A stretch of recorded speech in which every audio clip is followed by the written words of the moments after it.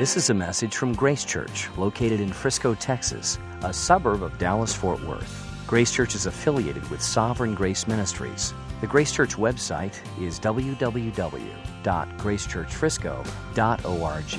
The speaker for this message is Craig Cabanis, the senior pastor of Grace Church. If you have a Bible with you, you can turn to James chapter 2. James is in the New Testament, towards the end, sort of towards the end of your Bible, if you're unfamiliar with the Scripture. James chapter 2. And what we're doing is we are just kind of teaching through this book. So each week we read a little bit from James, and then we talk about it and try to understand what's it mean and how do we apply it to our life. So it's a pretty simple agenda, pretty simple plan. And this will take us through probably early 2010, which really sounds like the distant future. It is the future, but 2010 sounds like, I know everybody's riding around with the space cars above the ground and stuff like that in the old cartoons. But 2010 is upon us, so we will finish it in 2010. And what we're going to do is we're going to make a shift. We're going to teach a little bit more in James. Then we're going to take a break from James in the end of November and the beginning of December. Because what we're going to be doing is talking some about our mission as a church locally in terms of reaching our community with the gospel. And we're going to talk particularly about what God has provided for us by bringing us a donation of land in Frisco Square across the street. So we're going to talk about our mission and what that open door represents. And then we're also going to talk about how we can respond to that open door. And on December 13th, Sunday, December 13th, we're going to have an opportunity for everyone in the church to participate by giving towards building over in Frisco Square. And then we'll also on that same Sunday give you an opportunity to make some type of a pledge of what you're planning to give in 2010 as well. Probably won't be building for a couple years, but we need to now be obviously preparing, and we are in the midst of preparing now, but preparing again for that. So that's a little bit what's coming up, and then we'll do Christmas, and then we'll be back to James at the beginning of January. So that's just to give you a little bit about what's coming up, and then also to put that date in your mind, December the 13th. Okay, James chapter 2. Today we're reading verses 8 through 13. If you really fulfill the royal law according to the Scripture, you shall love your neighbor as yourself, you are doing well. But if you show partiality, you are committing sin and are convicted by the law as transgressors. For whoever keeps the whole law but fails in one point has become accountable for all of it. For he who said, "Do not commit adultery," also said, "Do not murder." If you do not commit adultery, but do murder, you have become a transgressor of the law. So speak and so act as those who are to be judged under the law of liberty. For judgment is without mercy to one who has shown no mercy. Mercy triumphs over judgment. Let's pray together. God, we thank you for your word today, and we thank you for what it communicates to us. And we just want to humble ourselves this morning and just acknowledge from the outset that we do not have life figured out. But you do. And you are all-knowing, and you are holy. You are always right. You are always good. You always care for us. And so we ask you today that we could understand this text. We pray that the lights would go on in our hearts and that you would instruct us with truth today, and that not only would we be hearers, but we would also be doers of your word as we walk out of this place today. And Lord, for that, we need your help. So Lord, please be merciful afresh to us today and help us to understand and incline our wills to obeying you. And most of all, Lord, would you reveal to us in a fresh way the glory of Jesus Christ and him crucified. We pray that the gospel would be sweeter to us as we walk out of here than it is right now, and that the power of Christ would be more real to us to be hearers and doers of your word. Lord, I pray that you'd give me strength and clarity to communicate your word faithfully to the wonderful folks gathered here today. In Jesus' name, amen. Well, James has been writing in this letter at this point on this theme of being a hearer and a doer of God's word. A hearer and a doer of God's word. And he's been talking about the fact that if someone is genuinely a Christian, that their life will evidence the work of God within them. That in essence is saying that it is absurd to say someone is a Christian if they've experienced no life change because of the gospel. That the gospel of Jesus Christ makes a difference in us. And so he's saying that the Christian is one who becomes a Christian by the Scripture, the Word of God, and then once they are a Christian, that they hear the Word of God and by God's grace seek to act upon it, though imperfectly, but seek to act upon the Word of God, and by being a hearer and a doer of the Word of God, they grow and mature. And that this hearing and doing is an evidence that their religion is true, that their religion is pure, that they really have been converted. And so he gives some examples up at chapter 1. Right before this, James says, look, if someone's really religious and yet they don't control their speech, then their religion's worthless.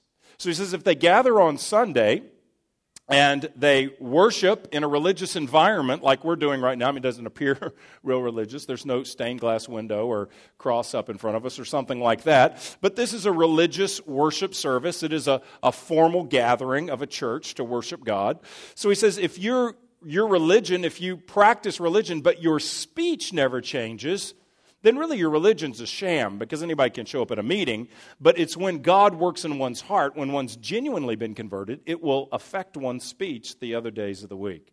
He says also, if you're genuinely converted, if your religion is pure, if it's sincere, if it's not just external and formal, but it's also internal and true, then you'll have a concern for needy people. You'll have a concern for those who are in need. And he talks about caring for widows and orphans. And he also says that you will keep yourself unstained from the world, that genuine religion is an avoidance of the mindset of the world, which is opposed to God. And then in chapter 2, where we are now, he has just given 7 verses where he has talked about what true religion looks like in the church. What does it really look like to know Christ, to have believed the gospel, and to have been changed by the gospel? He says it will affect the way you relate together, and it will affect the way you relate to new people. And he gives an illustration. He says, what if you're at church and somebody comes in and they're wealthy, they're presentable, they're impressive, their attire and their style and their speech, they're polished and they're impressive. He says if you treat them by giving them a favorable seat, a comfortable area, if you pay attention to them in an unusual way, he says, while at the same time, if a poor person comes in rags, soiled, dirty, smelly, perhaps kind of like a homeless person, if that person walks in and you just sort of treat them lesser, like say, hey, stand in the back or sit at my feet, he said, then you are showing partiality, is the word that he uses in verse 1 of chapter 2. You're showing partiality. You're showing favoritism. And this is wrong to do. And he says the reason it's wrong is because you are accepting people based upon an external appearance. And that's how the world treats people. But that's not how God treats people. He's saying you're showing partiality, and that word partiality actually means receiving the face. Receiving the face. What does that mean? It means receiving somebody on the face of it. Receiving someone by their appearance. So he's saying if you just treat people based on the world standards, which is certain people are desirable and attractive and winsome, certain people are you want to be around, and other certain people are looked down upon, frowned upon, not as desirable, not as attractive, things about them are bothersome or irritating. If you treat those people differently as Christians, then that is wrong. Because we are to treat people as God does, which is to extend love and to view and not to make assessments of people externally. So that theme of partiality that is in verses 1 through 7 is the same theme that we're studying today. So this is really part B of last week's message. This is the second half of it. Look at verse 9.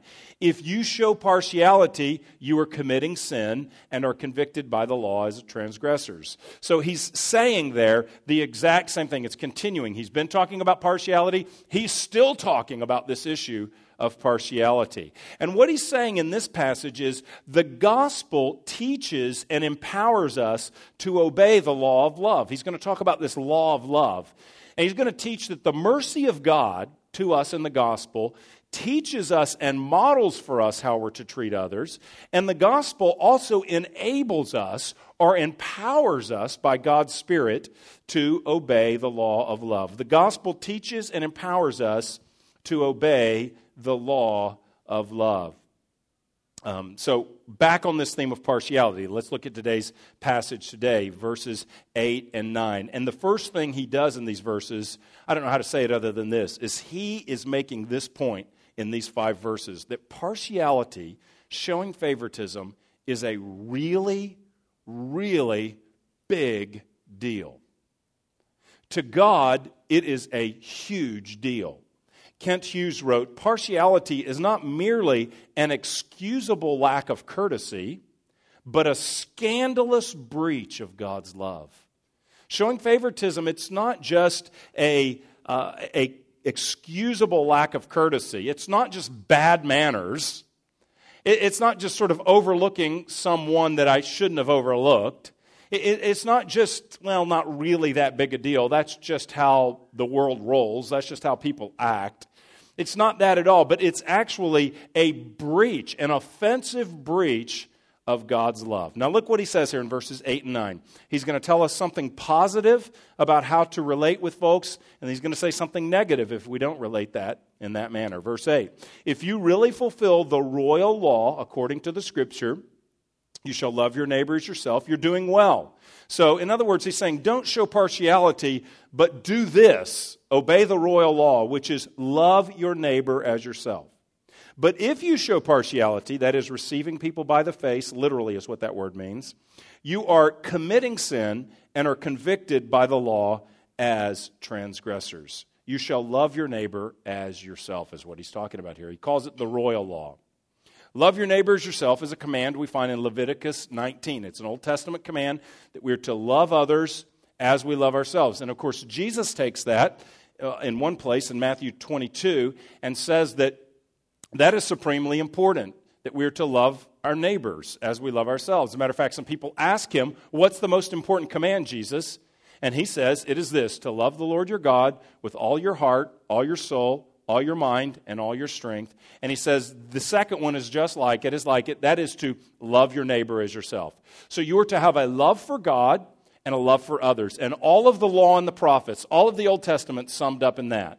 I mean, if you took all the laws of the Old Testament, they would all come under those 2 headings, loving God and loving others. As a matter of fact, that's how the 10 Commandments are broken down. The first 4 commandments are about relating to God, having no other gods, not making an image, not misusing His name, remembering the Sabbath day. So those are all commandments towards God. And the next 6 are all commandments towards others, honoring father and mother, not committing adultery, etc. So they are not murdering. So the other commandments are all how we relate to other people. And so the law, the 10 commandments are broken into honoring God, loving God, the first 4, and loving others, the second 6. Don't steal because that's not loving your neighbor. That's how we relate to other people. So this is the royal law. Why is it a royal law in verse 8? Well, it's royal because royal has to do with things that are kingly. It is the law of the king. Jesus is the king, and Jesus has laid out this law for His kingdom that we're called to love others as we love ourselves. Now, this isn't as common of a teaching anymore, but you used to hear in popular evangelicalism that really the starting place is that we must love ourselves. That as if Jesus was saying, love your neighbor as you love yourself, but you can't really love others until you start to love yourself. So, like the first step is self-love. And that's really not what He's saying. We don't really need a seminar on how to love ourselves. We've all mastered that. And we have graduate degrees in self-love. As a matter of fact, no one needs instruction. A 2-year-old doesn't need instruction.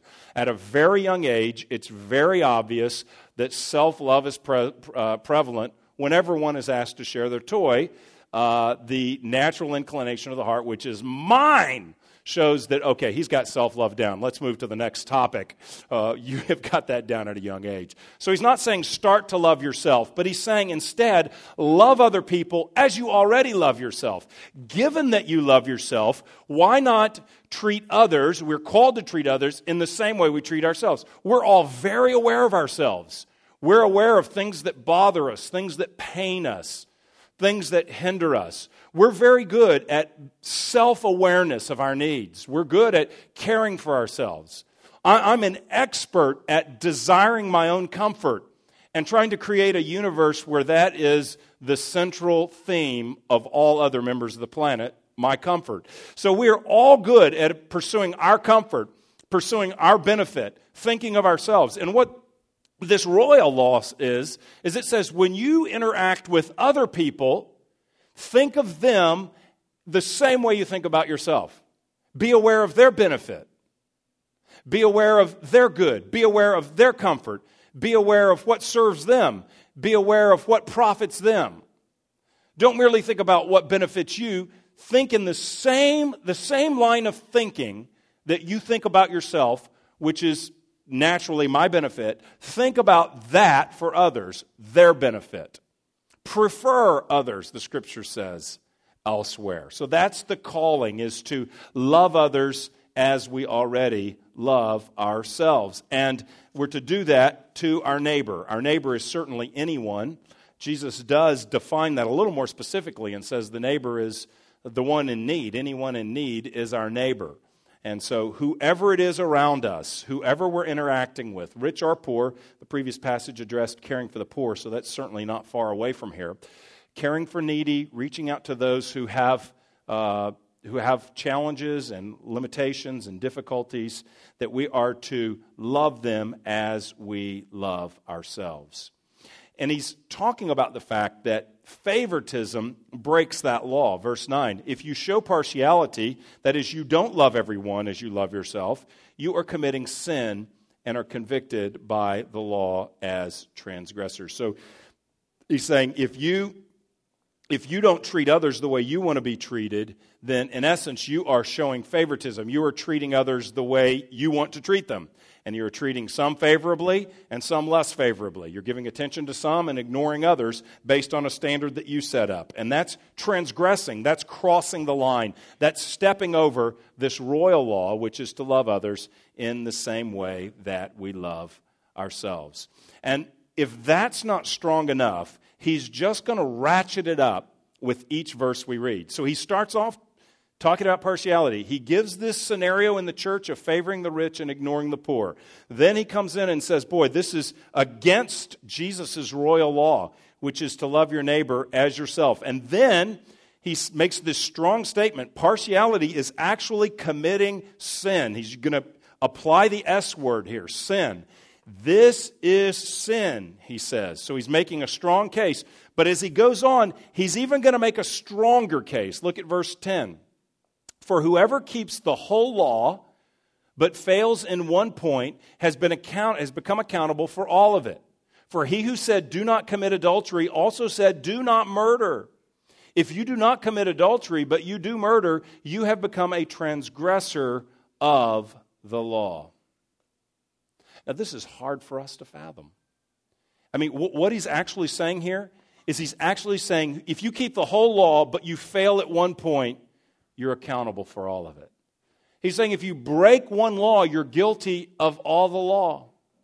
That there's not this category of really big sins that we break and really small sins that we break. He's talking about favoritism, and he's introducing this idea that it's not a smaller sin, that if you break one sin, for instance, showing favoritism, judging someone externally, positively or negatively, that if you do that, you've broken all the laws, what he's saying. And he gives these examples here. See, earlier he's talked about speech, for instance. You know, he said if you have pure religion, true religion, then you'll control your speech, he says in chapter 1. And what we tend to do is we tend to categorize big sins and little sins. And we think that if we're avoiding the big ones, we're okay. So what are the big speech sins?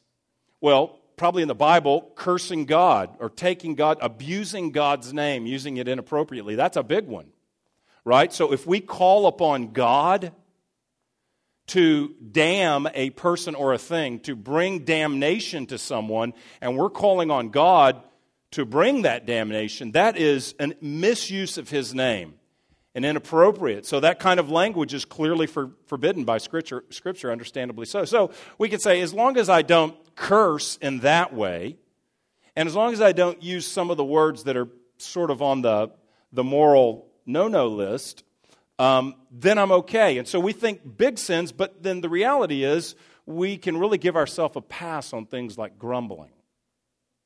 So I can grumble and complain, which is charging the sovereign God of the universe as being inadequate or lacking knowledge or doing me wrong in this scenario. So that one I'm okay with as long as I'm not damning people or something like that, which is clearly wrong. Or we think gossip's not such a big deal. So as long as I'm not using the really bad words, I can talk about someone behind their back. I can spread things about people that I can evaluate and be critical in my judgment. See, really, the royal law would say that I should speak about others the same way that I would want them to speak about me. I would want people to speak encouraging words about me. I would want people to give me the benefit of the doubt instead of quickly judging and assessing my motive, for instance.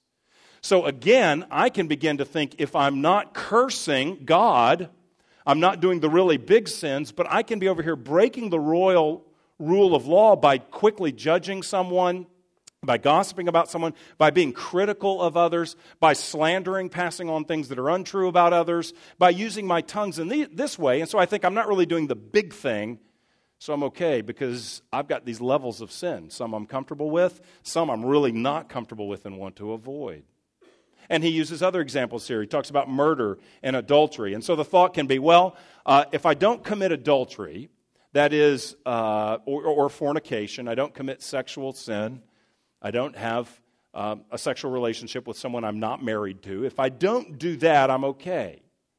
That's what we can sort of think, is that if I avoid the big one, then, these big sexual sins, that I'm okay. And so then there are these lesser categories of sins that we can let ourselves get by with. And so lust of the heart and mental fantasies, we give ourselves much more of a pass on.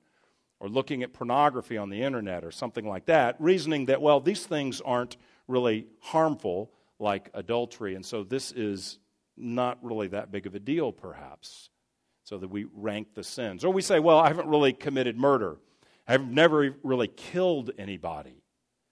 But Jesus says that if we hate our brother, that there's a murderous nature in our heart. And so every time we nurse a grudge, every time we rehearse something someone's done to us and sort of chew on the unforgiveness that's resident in our heart, sometimes even enjoying it, sometimes even enjoying when something bad happens to someone who's done something bad to us, thinking they deserve that. And so we sort of relish something ill happening to someone else. And what are we doing at that moment? Well, in our heart, we are cherishing, we're cherishing our hatred, our bitterness, our unforgiveness, our anger towards someone else. So we say, I'm not really murdering, I'm just doing sort of these lesser things, but it's understandable. I mean, really, if you knew what they did to me, you wouldn't have any problem with this. You'd understand. And so we rank the sins. Now, obviously, to murder someone has much more damaging effects on them than to hate them in your heart. Understand, okay? We're not saying that the consequences of the action are exactly equal, or that the fruit of mental lust versus adultery in terms of hindering one's spouse, those are categorically different. I understand that. But the reality is that we still, even though the consequences are different, we still cannot sort of rank and have approved acceptable sins in our hearts and those that aren't acceptable. And that's what he's arguing for here, James, inspired by the Spirit. Is he's saying, don't view this favoritism thing as not really that big a deal, because if you break one sin, if you break one law, you've broken them all. And then he starts talking about murder and adultery. I mean, James has no problem transitioning from talking about showing favoritism, liking certain people more and disliking others because that's just who we are. We don't like their race, we don't like their age, we don't like their gender, we don't like their dress, we don't like their style, we don't like their culture. And so we just dislike them, and that's not that big of a deal. No, he wants to talk about that in the same conversation as he's talking about murder and adultery. How can he do that? Because God's not ranking sins as unimportant. He's saying don't give yourself a pass. If you have broken one, you've broken the law. Selective obedience is disobedience to God. Selective obedience is disobedience. And not only when we give ourselves a pass on something like favoritism, discrimination, those type of things, not only are we still breaking the law and giving ourselves a pass, but we're doing something even worse. What we're doing is we're elevating ourselves like God to say that, I sort of have the prerogative as sovereign of my own universe to just sort of rank the sins the way I want to rank them. So, God forbids all this stuff, but I'm not really that opposed to these certain pet sins or ideas or speech or thoughts or actions. I'm kind of okay. I'm less concerned. I'm really going to avoid these. And maybe I would even say there's this category that I'm really concerned about and I'm trying to grow in. But there's this other category of things that hey, boys will be boys. Everybody's fallen. We're all a sinner. I heard it at church. So is it really that big of a deal, We just give ourselves a pass. And the Bible says, no, if you break one, you have broken them all. We're to take sin seriously. And here, we're to take the sin of favoritism very seriously. If you break one, you break them all. Matir, in his commentary on James, which we have in the back there, he makes this point. He says that oftentimes we view sin as a big pile of rocks. And each rock is like a different sin. Each rock is something the Scripture forbids. We view the law that way. We review God's law that way. And so there's things we're not supposed to do here. And so, we see a big pile of rocks and we say, well, I'm going to do that. That's forbidden. And I'm going to do that. And that's forbidden. I'm going to do that. And we kind of take some rocks away. We sin. We did some things that we weren't supposed to do. But we can still look over and say, there's a pretty big pile of rocks there. Like stuff I'm not doing.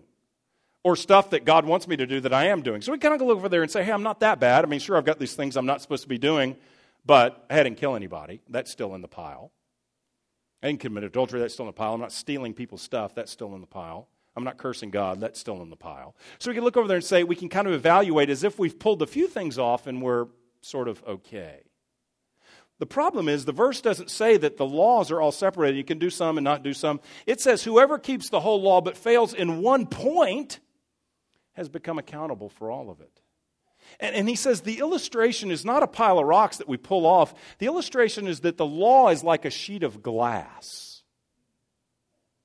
And that if you take a brick and you haul it into the sheet of glass, that the whole glass shatters. The whole thing splinters. Have you ever seen splintered web-like glass?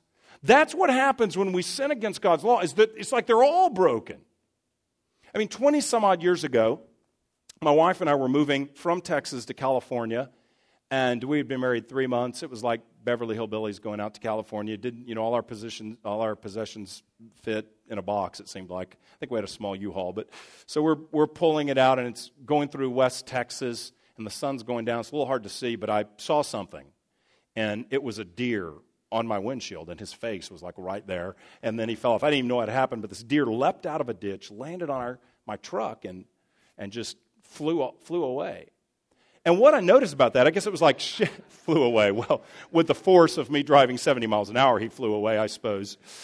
But what I noticed about that glass was that it wasn't as if there was like this one spot where his face hit that, I'm so kind of sad, isn't it? So I'm sorry, but his face hit. It was his fault. I wasn't aiming for him, but wasn't like that one part broke. All of the entire glass shattered into these like web-like fractures. So bad that to drive my truck, I have this vivid memory. We had to get to the next town. I had to drive with my face out of the window. Now we really look like the Beverly Hillbillies.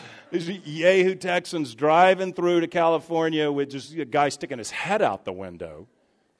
And then it got worse when we got there, and in the town they said, we can't get a windshield for your car for 3 weeks. Like, I don't know, where they had to drive to get one or something. So what they did was the Body Shop took plexiglass, put it in my windshield, and duct taped it in and said, you can drive to California. And I did. I drove with duct tape. So that if Bambi jumps again, then he's not in the ditch, but he's riding shotgun with me because he's coming right straight through that. But I just, for whatever reason, I didn't think, well, that's a bad idea. Duct tape, that's probably not real safe. But I wanted to get to California, and I was young and dumb. So I went. But what I learned was that kind of shattering and that kind of splintering is not sort of parsed out and sectioned out. That's how sin works against God's law. It shatters. It breaks. It breaks it all. It's not the pile of rocks. It's the shattered glass. If I break one, I have broken them all. How can this be? Well, here's how this can be. Because it's not just a list of random rules that God has come up with, sin is. It's not. It's an offense and affront against God personally. Look at verse 11. Verse 11. For he who said, do not commit adultery, also he said, do not murder. What's being communicated there is that the law that God gives is a reflection of him personally, of his character. The law represents the character of God. It's not a random list of house rules. It's not just a list of things to stay safe or to have a better life. The law reflects the very character of God. So it is as if we're taking that brick and throwing it at him, his standard, his law. We're resisting him. We're not just resisting commandment number 6 at that given moment. We are resisting God Almighty. For he who said, see, the law reflects God.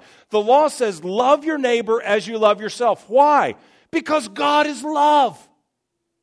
Because God is love. God loves his neighbor. The proof of that is Christmas.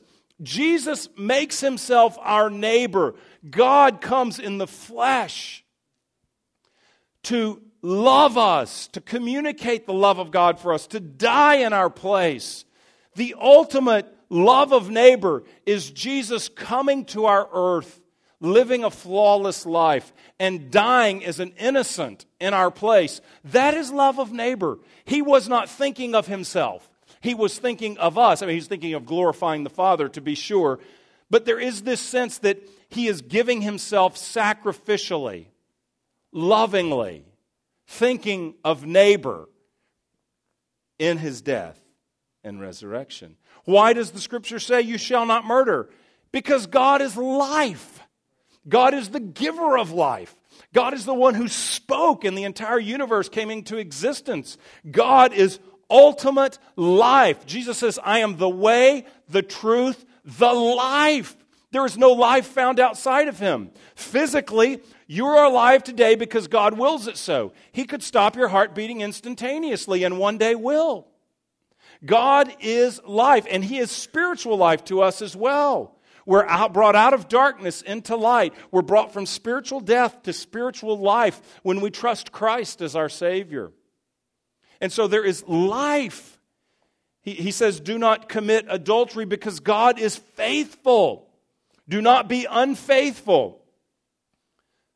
Because God, why? God is completely faithful.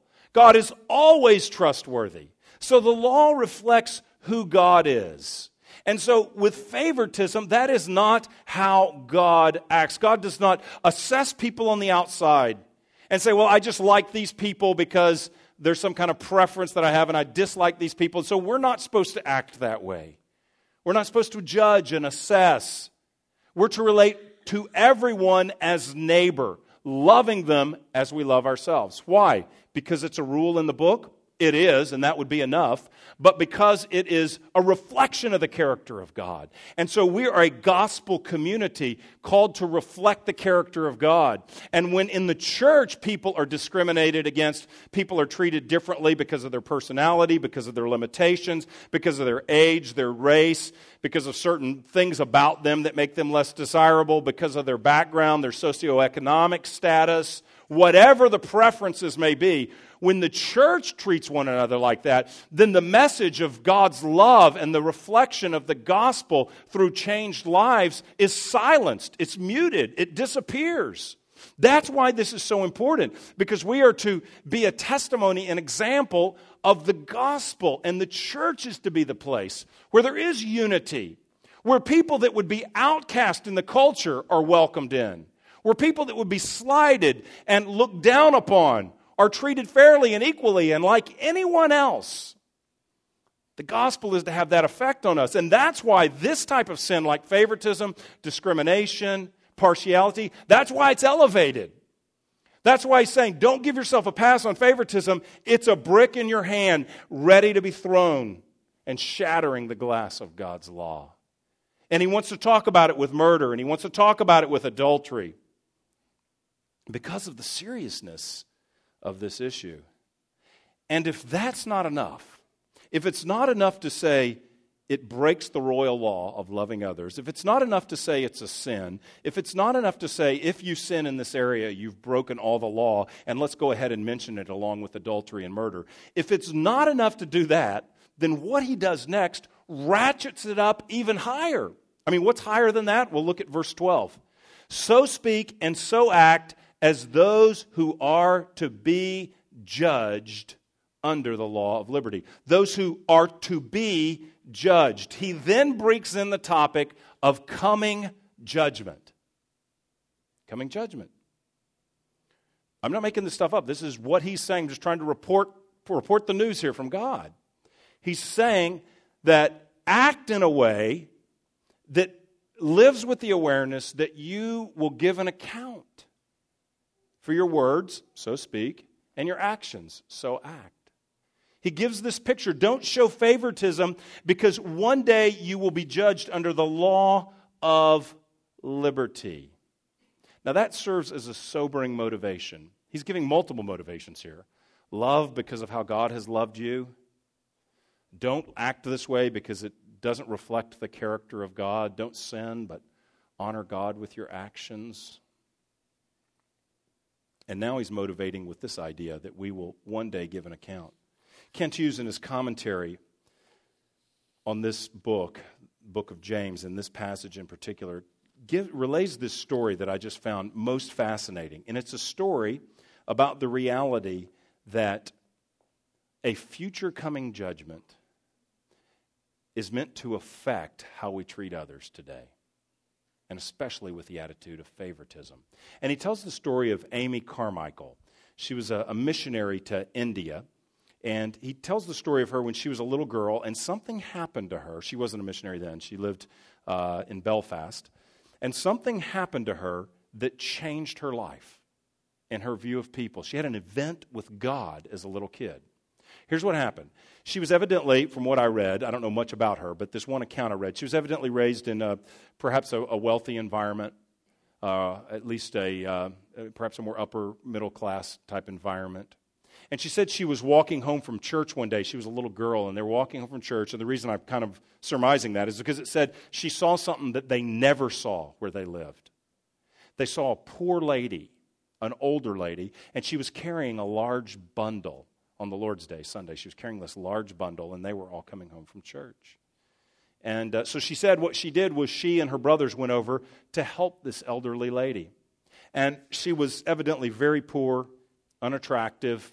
I lived in Southern California a number of years, and when I lived in L.A., there was a very ungracious name for people like this. They would call them bag ladies, kind of like a homeless, older, needy woman. And that's what she was. She was like a bag lady carrying this burden, and they went over and they took whatever she was carrying, they took this burden and began to carry it for her. And she said that she immediately realized that the sophisticated, well-to-do, together people that were all around her were looking, and she became embarrassed. It was embarrassing that she was touching, handling, helping with this sort of despised lady that no one else was helping.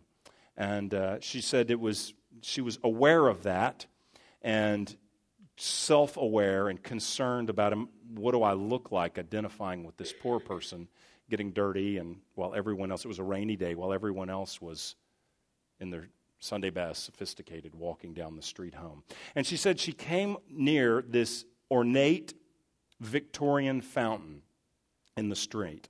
And as she walked by the fountain, she heard something.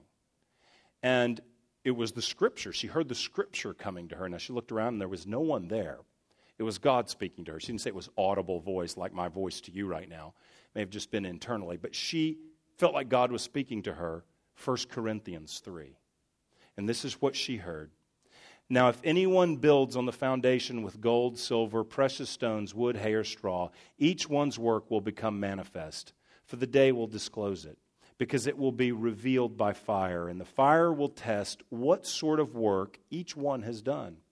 If the work that anyone has built on the foundation survives, he will receive a reward. She had this impression. She must have obviously known that Scripture. And God brought that to mind. God spoke to her in that moment. And she had this impression that one day all of my works will be evaluated before God. And that this is the kind of thing that will be pleasing, though maybe not pleasing to others, the sophisticated. This will be pleasing to God. And Hughes writes, the children plodded on with the bundle of feathers, but something had happened to the girl which changed forever life's values. She changed her life and her view, that she ultimately gave her life to caring for needy people. Why? Because she was motivated by an event where God spoke to her and said, this is not all there is. This is passing by very quickly. And one day we stand before God and give an account for our lives, even as Christians. Now, we won't be sentenced to hell for our lives as Christians because of Christ's amazing grace and love to us. But there's nonetheless an assessing of our life, of what is pleasing to the Lord and what was not. And she thought about that. She wanted to be one who wouldn't show favoritism, but would give her life to loving neighbor as she loved herself. Speak and act, he says, as those who are to be judged under the law of liberty. Why is it called the law of liberty? Liberty means freedom. It's the law of freedom. Why is God's word, the Scripture, the law of freedom for us? Well, here's the good news for us as Christians. None of us can live up to God's law, but God's word captures our heart. When we become a Christian, chapter 1, verse 18 of James says that we are brought forth by the word. We hear the good news that Jesus died for sinners. That word comes to us. We believe it. That word is implanted in us. Chapter 1, verse 21, James says that we are to receive that implanted word, that we are to continue to hear the word and continue to act upon the word. And as we do that, as we continue to read and understand and hear God's word and to apply it, that we are incrementally changed. Little by little, God changes us. That this law, love your neighbor as you love yourself, it becomes a law of freedom because we are freed and enabled to obey that law in an increasing way once we're Christians. It's not a law of bondage that we're in slavery. We're free, and we're free to actually obey God's law. He enables us to walk out His truth. He enables us into an increasing way please Him and glorify Him and honor Him with our lives. Before, we never could have done that. But once the Spirit of God comes in us and lives in us, He changes us, and now we are free in a way that we weren't before. We're not under the bondage of sin, which dominates our lives, but the bondage of sin has been broken over our lives because of Jesus Christ, and we are increasingly empowered to grow in holiness and to obey Him. It is a law of freedom. He changes our hearts and empowers us to obey. The truly converted person will grow in obedience and will desire, that's the important thing as well, will desire to obey God. The truly converted person will want to love neighbor as he loves himself for the purpose of honoring the Lord and pleasing the Lord, to be a hearer and a doer of the word. Verse 13, he says, for judgment is without mercy. This is the last verse. Judgment's without mercy to the one who has shown no mercy. Mercy triumphs over judgment. The one who has been converted by Jesus Christ, the one who sees the need for their sin, and turns to Jesus Christ asking for forgiveness of sins, that person who has been converted has their sins forgiven and will never be touched by the judgment of God eternally. That is good news. But the one who hasn't, they will be judged exactly by their works. There will be no mercy shown to them. This is what this means. And please hear me. If you are here today and you are not a Christian, this is a sound warning. You may be a church member. You may be religious. He's addressed that in the previous chapter. You may have attended church for quite a while. People may think you're a Christian in this room. But if you've never turned from your sin and trusted in Jesus Christ, here is the sober reality that awaits you. The sober reality is you may not have committed murder, hope you haven't. You may not have committed adultery, but you have surely broken the law. He says by showing favoritism, you've broken the law. And if you've broken one, you've shattered them all. And so you are deserving of God's judgment for your sins. You are deserving of His judgment for eternity in hell. And that is terrible news. It is the stark reality we all face, but it is terrible, terrible a reality that faces every one of us that don't know the Lord. If we don't know the Lord, then we are not going to be changed by Him so that we extend mercy to others, and so no mercy is extended to us. We are shown no mercy, the Scripture says. You won't be treated unfairly. You'll be treated justly. You'll stand before God and give an account of your life and realize that your many sins have been an affront towards God. You've sinned against God, and you will be condemned for them forever. It will be just. It will be equitable. It will be fair. It will be righteous. But you do not have to face that judgment. You do not have to endure condemnation. You do not have to endure judgment for your sins. This is the good news of this passage. He says that mercy triumphs over judgment, that ultimately mercy wins for the Christian. Mercy is the final word for the believer in Jesus Christ. Now, does that mean that, like, God's character is fighting against Himself, like He's merciful, but He's also just, and He's going to fight against it? Mercy wins? No, that's not how it works. God is completely holy. God is completely gracious. God is completely merciful. God is completely righteous. God forgives, and God holds people responsible for their sins. There's not one or the other. The question is, who pays the price? See, when he says mercy triumphs over judgment, if you're a Christian here today, your sins are judged. It's just you're not paying the judgment. Your sins have been punished. They've been punished on Jesus Christ. This is the good news. The reason mercy has the last word is because if you're a Christian, Jesus has died in your place for your sins. That the Bible says that when He is on the cross, He endured the wrath of the Father. God poured out His judgment upon Jesus Christ for our sins. It should be us enduring the penalty, but Jesus endured in our place. So is there condemnation for your sins as a Christian? Yes, Jesus took the condemnation for you. Jesus paid the penalty, and so that you taste mercy instead of judgment. As a Christian, God has shown mercy to us. He punished Jesus and welcomes us. The Scripture says we have not been treated as our sins deserve. And that's because Jesus was treated as our sins deserve. This is the greatest news imaginable. Because what James is saying is everyone in this room is way worse than they think. Way worse than they think. He's saying, hey, you want to say about murder and adultery? I'm going to tell you this. If you've shown favoritism one time, you've taken a brick and you've thrown it and you've shattered the law of God in defiance of God. That's way worse than you thought, and you're going to pay judgment, endure judgment for your sins. But, he says, mercy has the last word. You can receive forgiveness. You can turn to Christ and believe in Jesus as the one who takes the condemnation, who takes the wrath in your place. You can have all your sins forgiven. And it's like standing before God, it's like we never broke the law. For the Christian, Jesus obeys in our place. This is astounding. Jesus is the substitute. So when God looks at our life and He looks at our obedience to the law, it's like that sheet of glass was never touched. Because Jesus obeyed every law. And if you've trusted Him as your Savior, then His obedience is given to you. The shattered glass is put back together, and it's clear, and it's clean, and it's as if your life has been flawless because His obedience counts for us. And every one of our sins, Every brick that was thrown at the glass, he stood as an intermediary and endured and absorbed those bricks, as it were, so that the glass is intact. Your sin is forgiven.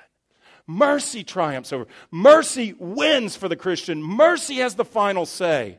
And that is to affect us. We don't take advantage of that and say, hey, mercy wins, I'm going to do whatever I want. No, mercy softens our heart so that we want to love our neighbor as ourselves. So that we want our speech as Christians, we want to speak about others the way we want them to speak about us. We want to love others the way we want them to love us. We don't want to show partiality because we've received mercy and we want to treat others without favoritism or discrimination the way we want to be treated. And there's power. Mercy gives us power by the power of the gospel and the power of His Word to change. Mercy triumphs over judgment. If you're not a Christian and you resist and reject that gift from Jesus Christ, then you will endure judgment. You can trust Christ, you can turn from your sin and follow Christ, receive Him as Lord of your life, and He will pay your price and you receive mercy. Or you can resist Him, reject Him, live as your own God, and you will stand before God, and you will receive justice without mercy. You may be a young person here. You may have been around for a long time. You may be an older person. You may be a grandparent here today.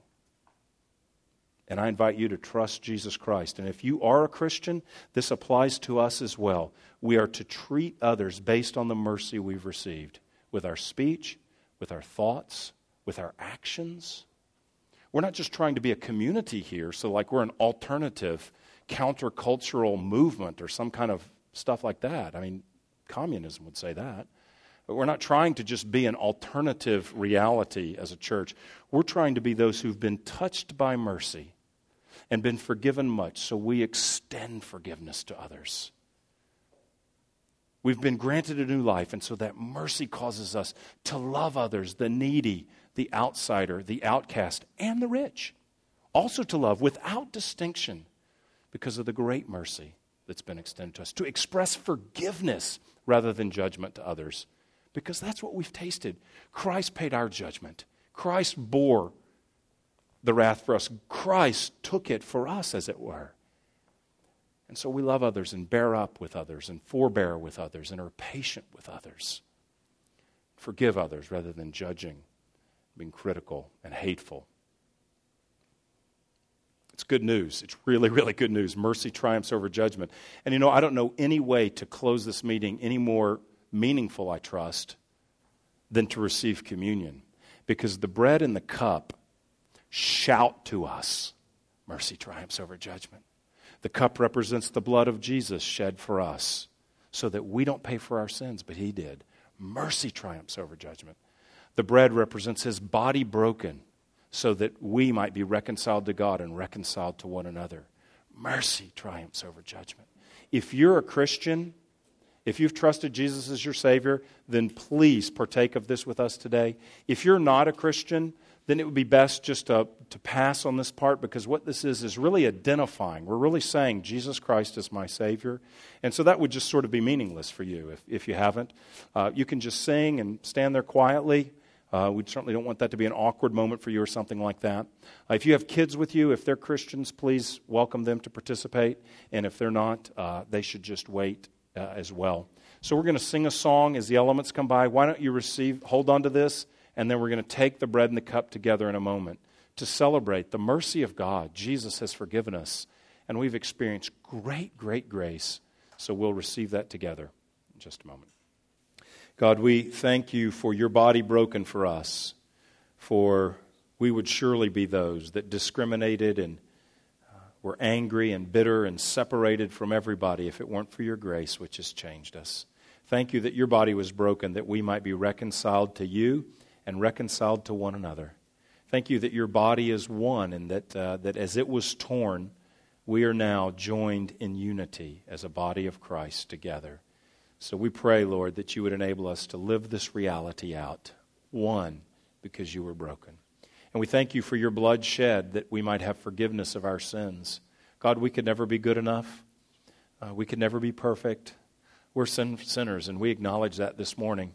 But we thank you that though we deserve judgment, mercy triumphs over judgment, and that you gave your very life that we might be forgiven and declared righteous before God. So, Lord, this is so sweet to us today that we're not getting what we deserve, but we're getting mercy. Thank you, Lord, for your love, your tender care. Thank you for your love for us in this very tangible, practical, this extreme, this ultimate demonstration of love, your death and your resurrection. So we receive this today, proclaiming your death and your resurrection and thanking you that we're part of your family and that we're new and our sins are forgiven. In Jesus' name we pray. Amen. You've been listening to a message from Grace Church. For more information, visit www.gracechurchfrisco.org.